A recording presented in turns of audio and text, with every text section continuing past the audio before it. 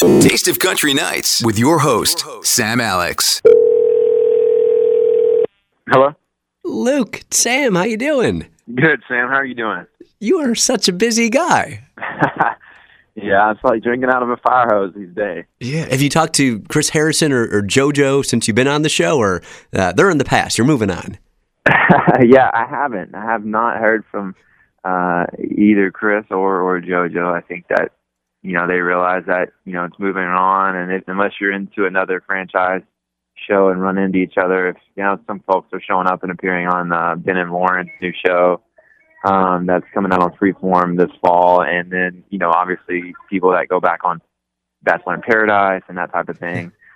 They cross paths again, but yeah, I haven't really crossed paths with any of them. Have there been any country stars that we would know of that have tweeted you or reached out and said, "Hey man, sorry your heart got broken, but I'm here for you. Let's grab a drink" or something?